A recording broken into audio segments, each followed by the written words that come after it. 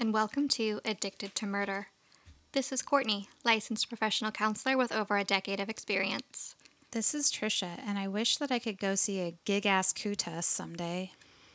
Me too. What's that? It's a mythical beast with 2 short legs and 2 long legs, so it can climb hills easily.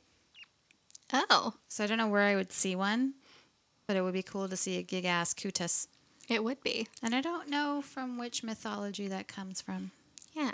I don't know enough about words, like root words. Is it Greek? Is it Roman? Is it Celtic?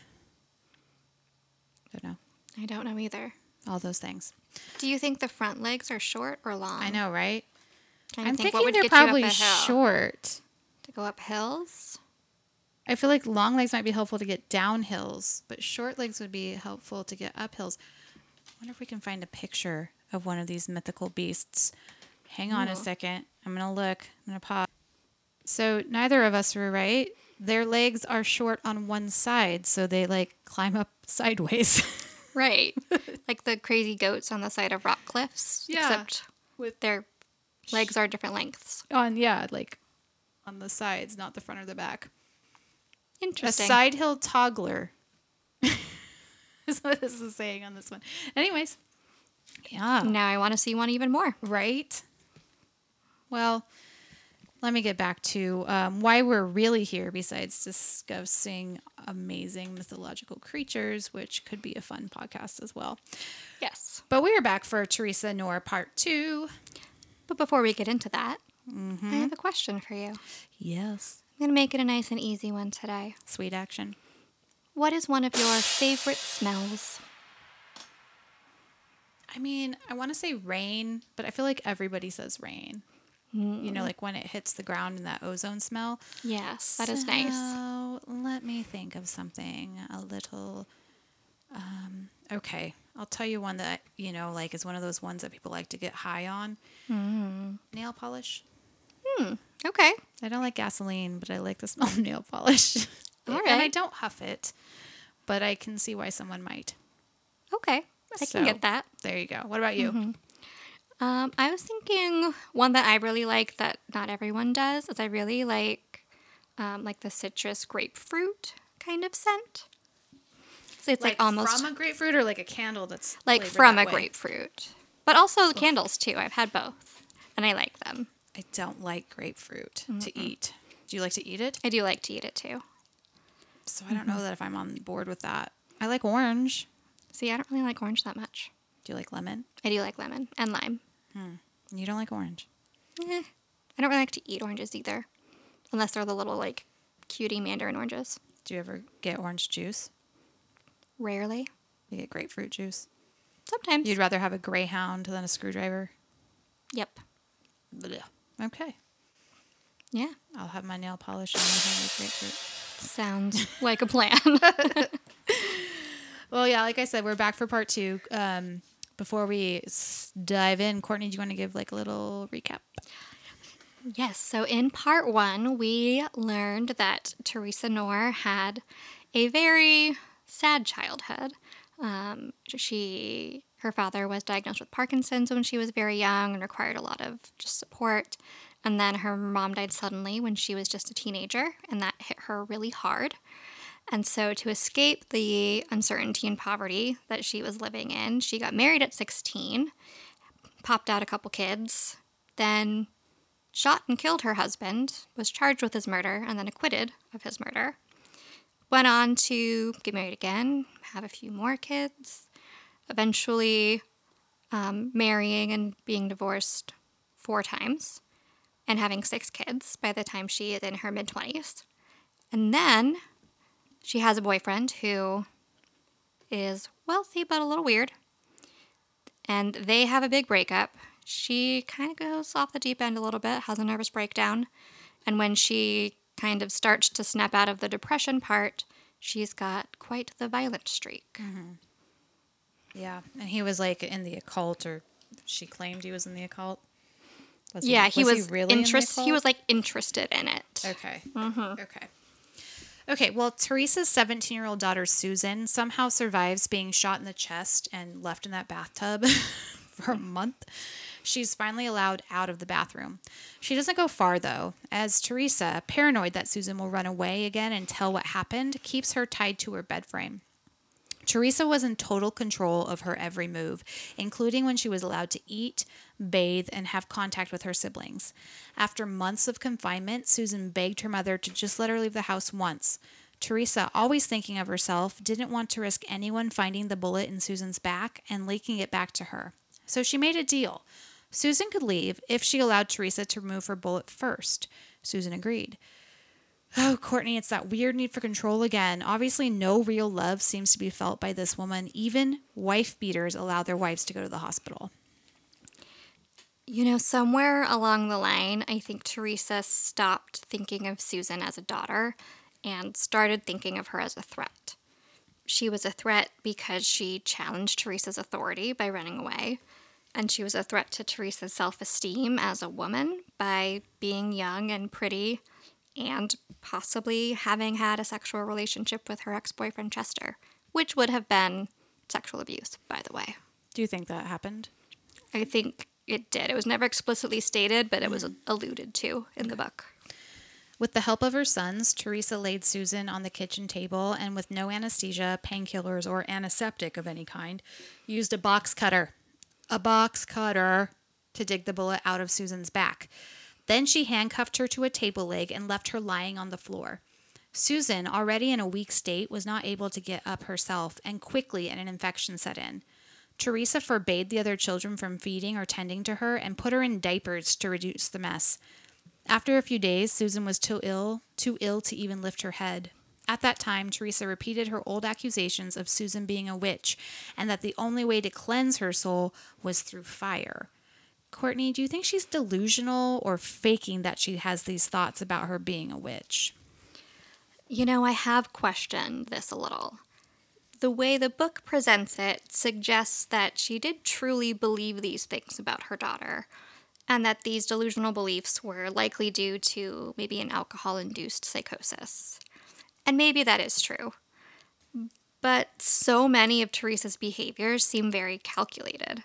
And I wouldn't be surprised if she repeated these things out loud so that others believed that she had a reason for her cruelty other than just being cruel. Theresa called her eldest son Howard, who came over, and along with Robert and Sheila, packed up some of Susan's belongings in trash bags, and they all loaded into the family car, with Susan laying across their laps in the back seat. Theresa drove up to the forested hills and found a semi-secluded area where she pulled over. A few yards off the side of the road, Theresa and her children dumped the bags of Susan's clothes and belongings on the ground, placed her emaciated but still living body on top of them, and then lit it all on fire. They watched the fire burn for a few minutes and then drove home, leaving Susan's dead and burned body in the woods. A passing motorist saw the body the next day and reported it to the police, but there was no identifying information and the body was too badly burned for things like fingerprints. So she was logged as a Jane Doe and her case was cold. Courtney, what's going on with the kids? It's like the cult mentality at this point with them. I mean, you could compare how this family functioned as kind of cult-like. Theresa, the narcissistic leader, manipulated her children through physical and mental abuse into believing that they were worth nothing without her, and that following her rules was the only way to survive. That back and forth between abusive and tender caring behaviors is a big part of this. And it's something that we often see in marriages where there's domestic violence. You can think about the cycle where it's all honeymoon, flowers, I love you, you're the best. And then violence happens, and then you're so sorry, and things are good for a while, and then it just continues on and on. It's the same cycle here. But ultimately, I think that survival was the main motivator for these young people. They saw what their mother did to their siblings, and they knew that if it wasn't the sibling, or if they refused to do what their mom said, that they would be the ones getting the abuse. Meanwhile, Theresa and her children never talked about what happened, and Theresa just moved on with her life as though Susan never existed.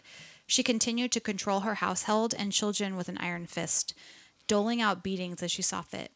Now, Theresa was not able to work due to her alcoholism and poor health, So she relied on her son Robert to provide money by dealing drugs and committing burglaries, and her daughter Sheila to provide by working as a sex worker. Ironic, since the insults she used to throw at her daughters were about being promiscuous and slutty. Anyway, without Susan to be her punching bag, Theresa had to find a new target for her rage. That target was Sheila, her 19-year-old daughter. She fit the bill perfectly. She was young, thin, and still desirable to men, all the things Theresa was not. Theresa took every opportunity to break Sheila down physically and mentally. She would send Sheila out to work the streets, take her money, and then belittle her for doing sex work and accuse her of having sexually transmitted diseases. Her alcohol and drug-fueled delusions came to a head one day. Theresa became convinced that Sheila was pregnant, which she wasn't. She screamed at her and beat her with her fists for hours, demanding that Sheila, quote, come clean and admit that she was pregnant. Eventually, Sheila relented and stated that she was pregnant, but of course, Theresa didn't believe her confession. This is the essence of gaslighting. So, further enraged, Theresa threw Sheila in a tiny storage closet and locked the door. So, Courtney, when I was reading this brought up something that I hadn't really thought of before. You know, when police interrogate a suspect to the point that they confess to crimes they don't commit, aren't they too kind of guilty of gaslighting? I mean, or does gaslighting have to be done with the knowledge that the person did not do something, meaning the cops may actually believe that someone is guilty, and therefore it would not be gaslighting? That is a very interesting thing to think about. But yes, gaslighting can be used during police investigations. You know, the effects of gaslighting are essentially to make a person doubt their own beliefs, memories, or sanity, kind of eventually. And we know police can use lies and manipulation in interrogations, and sometimes that can lead to a victim starting to doubt their own memory and start to believe what the police are saying happened. Gaslighting is still gaslighting, even if it's not completely intentional. Okay, so you answered my question being, does it like gaslighting have to be when the perpetrator or the person doing the gaslighting knows that the person didn't do the thing? But you're saying it's not. It's just making someone doubt their own. Yep, making someone doubt their own beliefs or memories or whatever. Mm-hmm. Yes. Okay. Yeah, so then I do think that does happen. Absolutely. Sheila was locked in the closet for 4 days in the middle of the summer. She had no food or water, and the other kids were being firmly told that they were not allowed to help her. Finally, when Theresa was out of the house for a short time, her youngest child, Terry, who was then only 15 years old, broke the rules. She opened the closet to check on her sister. Sheila was drenched in sweat, dehydrated, and in pain from being forced to crouch for 4 days in the small space. Terry gave Sheila a beer, but she was too weak to even drink it, and Terry described her as hallucinating and talking nonsense. Before she could do anything else for Sheila, Terry heard her mother's car arrive, so she quickly locked the closet door with Sheila back inside. A few hours later, the family heard a loud thump from the closet. And that was Sheila attempting to climb the shelves, and then she fell. But Theresa ordered everyone to ignore it. 2 days later, Theresa finally opened the closet door and found Sheila's lifeless body. True to form, Theresa did not call an ambulance or show any grief or remorse about the death of her other daughter. She again called her sons, Howard, Robert, and Billy, to help dispose of the body. This time, the boys gathered the body into a large cardboard box that Billy brought home from his job at a local movie theater, drove the box to a deserted parking lot, and left it in the bushes. Just like Susan, Sheila's body was found soon after being dumped, but there was no identification, and she was also dubbed a Jane Doe. While the boys were out disposing of the body for their mother, Terry, her last surviving daughter, was tasked with cleaning any and all remnants of Sheila from the closet and the rest of the house. Naturally, Terry, being the only girl left, became the next target for Theresa's abuse. One incident she describes was being handcuffed under a desk while her mother, all 250 pounds of her, jumped on her stomach over and over. The injury she sustained from this attack impacted her ability to have children later in life. Good God, this woman is insatiable with the need to inflict harm on her daughters. I mean, she must get off on it. About a year after Sheila's death, Theresa became anxious and paranoid about being found out and was convinced that there was still evidence in the small apartment they lived in. At 3:40 a.m. on September 29th, 1986, she packed up some of her things, and she had Robert, Billy, and Terry do the same. Once the car was loaded, she forced Terry to go back inside and light the apartment on fire. She escaped through a small window in the back. Fortunately, the fire did not spread to the other buildings nearby, and it did not completely destroy everything in the apartment. When police came to investigate, they also discovered that Theresa was 3 months behind on her rent and had recently received an eviction notice. So this isn't arson because, or I mean not arson, pyromania or whatever it's called now, because she's not like getting off on the fire.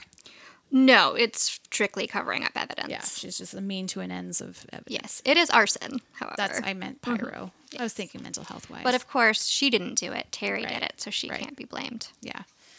After this, the family pretty much scattered.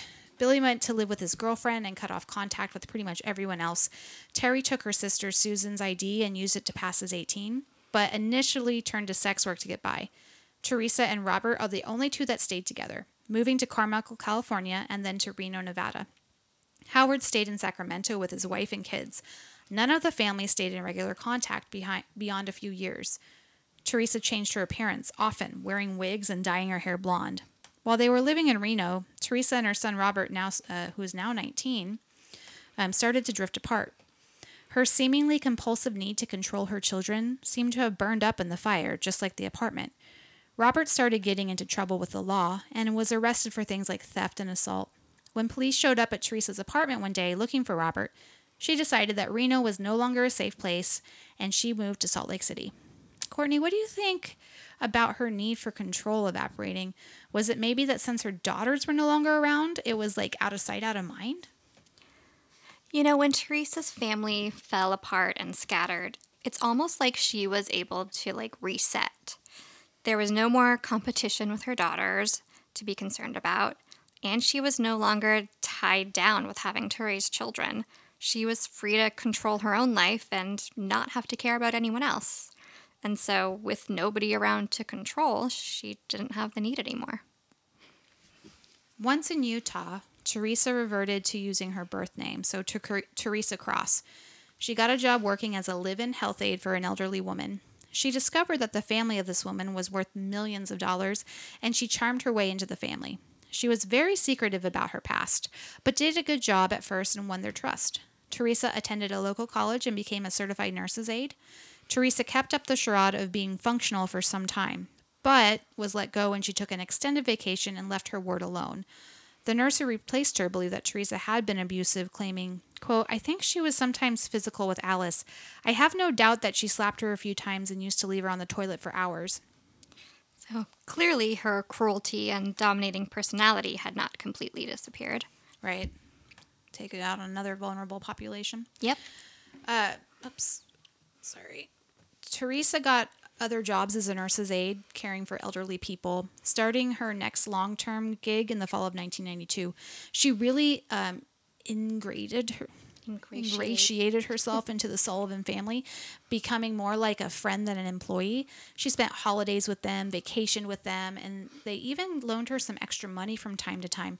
Her small room in the house was filled with designer clothes and makeup. Bud Sullivan, the homeowner, commented this about her vast wardrobe. Many of her dresses, skirts, and pants were red. Red was her favorite color. It tended to be a very crimson shade of red, the color of blood. Meanwhile, Terry Knorr, her remaining daughter, had cleaned up her life, gotten married, and in a strange coincidence, moved with her new husband to Salt Lake City.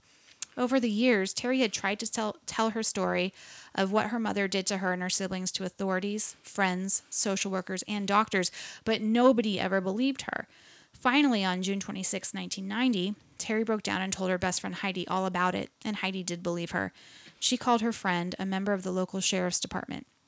This officer, Clarence Montgomery, also believed her. He took a recording of the interview to his chief, who sent it with a letter to the Sacramento Police Department. The Sacramento Police Department did assign a detective. However, the information was sent to the wrong county, so they had no record of any murders matching the description. She felt helpless when she never got a call from the detectives. I mean, Courtney, who would make up something like that? It's just so frustrating when people aren't believed. It is so frustrating. And I think that unfortunately there were two things working against Terry when she tried to report what happened. First was that she had struggled with drug addiction and mental illness. So, some people in authority may have just written off her story as drug-addled delusions. And secondly, some of the things that Theresa did to her children are just so outrageous. that people had a hard time believing that any mother would be capable of such things. That's true. Then in 1993, Terry decided to take things into her own hands and try to bring her mother to justice. She called the sheriff's department in Nevada County, California, and told the officer who answered the phone the whole story. Fortunately, this officer had been around a while and recognized the description of Susan's murder as potentially matching a cold case in a neighboring county. He also looked through records and found that Sheila's murder had been falsely attributed to a serial killer who had been in the area at the time. In October 1993, Sergeant Perea of Nevada County and Sergeant John Fitzgerald of Place County got together and started investigating Terry's claims. Courtney, do you know which serial killer that was? So the book didn't name the killer, just referred to him as the Texan. But I did a little digging on the internet, and some sources say that it could have been Benjamin Boyle, who was a trucker who was eventually convicted of 2 murders, one in Texas and one in California. And supposedly, Boyle confessed to killing the Jane Doe in the box, who turned out to be Sheila. But he didn't actually kill her. I wonder if it was a false confession on purpose, or if he was gaslighted by the police and just doing it. I don't know. But anyways, the detectives flew out to Utah to talk to Terry in person, and she was able to provide detailed accounts of her siblings' belongings, appearance, and what she knew about the murders. Back in California, they reviewed evidence, including returning to the apartment that Theresa had tried to burn down. Despite it being 7 years later and the apartment being rebuilt, police, with Terry's help, found blood evidence from Sheila's death under the floorboards and new carpet in the tiny closet where she died. They interviewed Howard and Billy and others known to the family, and in November 1993, murder charges were filed. The main problem, however, was that they had no idea where Theresa was living now, so they went to the public for help. They aired a piece on America's Most Wanted, posted ads in newspapers, and Terry even spoke on the local news in Utah about what her mother had done. And it came as a shock to Theresa when she saw her youngest daughter on TV, on the local news, accusing her of torture and murder. The next morning, on November 5th, 1993, Theresa asked for a loan of $4,600 from her employer, claiming she needed to pay a large tax bill. She then took off, leaving her elderly ward stranded, but was pulled over and arrested on suspicion of DUI. After being seen she was weaving in and out of traffic. That's why she was pulled over. Unfortunately, because she was not actually drunk and was using the name of Cross as her last name, the police department released her and she returned back to her home in a taxi. A few days later, detectives were able to connect Theresa Knorr to the Utah driver's license under the name Theresa Cross. They had her address and a description of the car registered in her name. They set up stakeouts in the neighborhood and at the post office where she had a P.O. box. Finally, on November 9th at around 5:15 p.m., a detective tracked Theresa down at her place of employment and arrested her for the murders and tortures of her 2 daughters. She surrendered without a fight and was taken to the Salt Lake City jail, awaiting extradition back to California. At her arraignment, she was denied bail. Theresa attempted to fight against her extradition and claimed she was innocent, but on December 18th, she and the detectives boarded a plane for Sacramento. Along with Theresa, 2 of her sons, Robert and Billy, were also charged in connection with the murder of their sisters. Robert, who was already serving a 16-year to life sentence for a separate murder, so he had killed a man during a bar fight, pled guilty and received an additional 3 years. Billy, who was still a minor at the time of his sister's death, was charged as a juvenile and was given probation and mandated therapy. Theresa was also suspected for a while of being involved in the murder of her sister Rosemary, who was strangled to death in 1983, but she was later cleared for that. Courtney, was there any type of testing done on her? She seems like the type to try to plead insanity.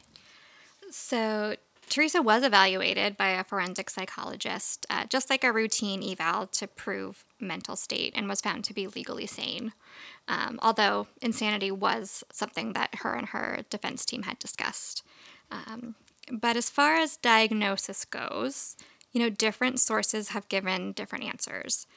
Some say that she had paranoid schizophrenia.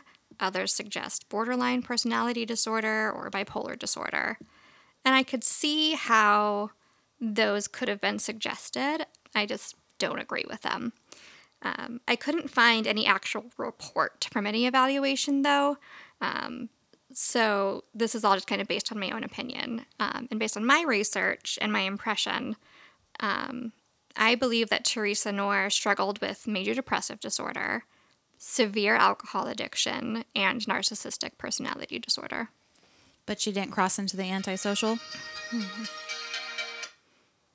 Sorry, that's my phone. I mean, that's a good question. You just didn't throw it on there. I didn't I'm throw just it on used to there. seeing that on everything that we do. It's true. It probably should be on there. Yeah. She definitely displayed No criminal remorse. behavior and no remorse. And I mean, she would like do the whole "I'm so sorry" type of thing, but was she really? no, she wasn't sorry at all, I don't think. So yeah, no remorse. Yeah, you should probably throw that on there too. Pattern of criminal behavior. Right? There Yeah. was that. Okay, I mean, they most of the time seem like they do. It's true. Yes. So eventually on October 17th, 1995, Theresa Knorr pled guilty to murder in exchange for avoiding the death penalty and was sentenced to 2 consecutive life sentences. She is currently being held at the California Institution for Women in Chino. She is currently 77 years old. She was denied parole in 2019. Terry Knorr, which is it's just sad, the daughter, she died of a heart attack in 2011 at the age of 41. So her mom outlived her. Yep. Mom's still alive. Which is, She had such a hard life. it's the biggest, injustice that Terry is gone and Teresa's still alive. Right. And it sounded like, Terry worked really hard on making a life for herself. Yeah. I mean, she did, she was married twice. She did not have children. Yeah. But she worked and she went to therapy and was dealing with her PTSD and trying to do the best that she could. I mean, ultimately she got her mother convicted. She did. If it wasn't for her, Yeah. they weren't Teresa- even looking for Nope. at least with the one that they had the serial killer for, they weren't even looking for her murderer, whatever. Right. So, They didn't know that their 2 sisters were even dead. yeah. What do you think about what the brothers got? You think that was fair? I do think that was fair. Robert sort of did fall down that antisocial kind of path and was involved in criminal activity from a pretty young age. And so, his part in those murders was a little more hands-on. But yeah. And Billy, he was a kid. Yeah. Well, we're done with her. We are. And what? I was going to say we were half joking earlier that she is an even worse mother than Diane Downs. Yes, I know, right? By a long shot, I think. Yeah, she's definitely way more sadistic and prolonging of her abuse. Right. And, fuck, Diane Downs at least took her kids to the hospital after she shot them. Right. I mean, it's horrible to compare the two, but, we go off what we know. Right. And those are the cases that we've done where the moms try to kill their kids or do kill their kids. Yeah. Well, speaking of Diane Downs, in a roundabout way, I picked our next case. And You did. the only way it's at all relevant to Diane Downs is it's another Oregon case. We just have so many. I know. And this is a serial killer. And I never heard of him. I read some article on some news thing where he was up for parole. He didn't get it. And I was like, and it said something like, Oregon serial killer up for parole. And I was like, what? And it wasn't, Randy Woodfield. It wasn't Jerry Brutos, who was dead. But you know what I mean? I was like, who the heck is this? And it's who we're doing next week. And I can't believe I've never heard of him. I mean, honestly, reading the book that we're reading, he has a really sordid past. I'd never heard of him either, so it'll Yeah. be an adventure for both of us. Yeah. So, anyways, I was going to try. Oh, here we go. Courtney, you made up one. I couldn't figure out a way did. to end this one, but you did it. Okay. Courtney, what do we do when your mother tries to make you hurt your siblings or tries to handcuff you to a table or whatever? You go nuts, go as far away from home as possible, And then go to therapy. Good one. You have to go away from home in this case. Yes. Okay. Well, thanks everybody for listening, and we'll see you next Tuesday. Bye. Bye. Okay, just kidding. I have to add something really quick. I was wrong about the John Wayne Gacy Guinness Book of World Record things. It was not how many people he killed. It was how many consecutive life sentences he got. That's what he was in for. I think he got 21 consecutive life sentences, and I think that might still hold. So I wanted to retract what I said last week about that because that was inaccurate information. Great correction. Okay. See you next Tuesday. Bye. Bye.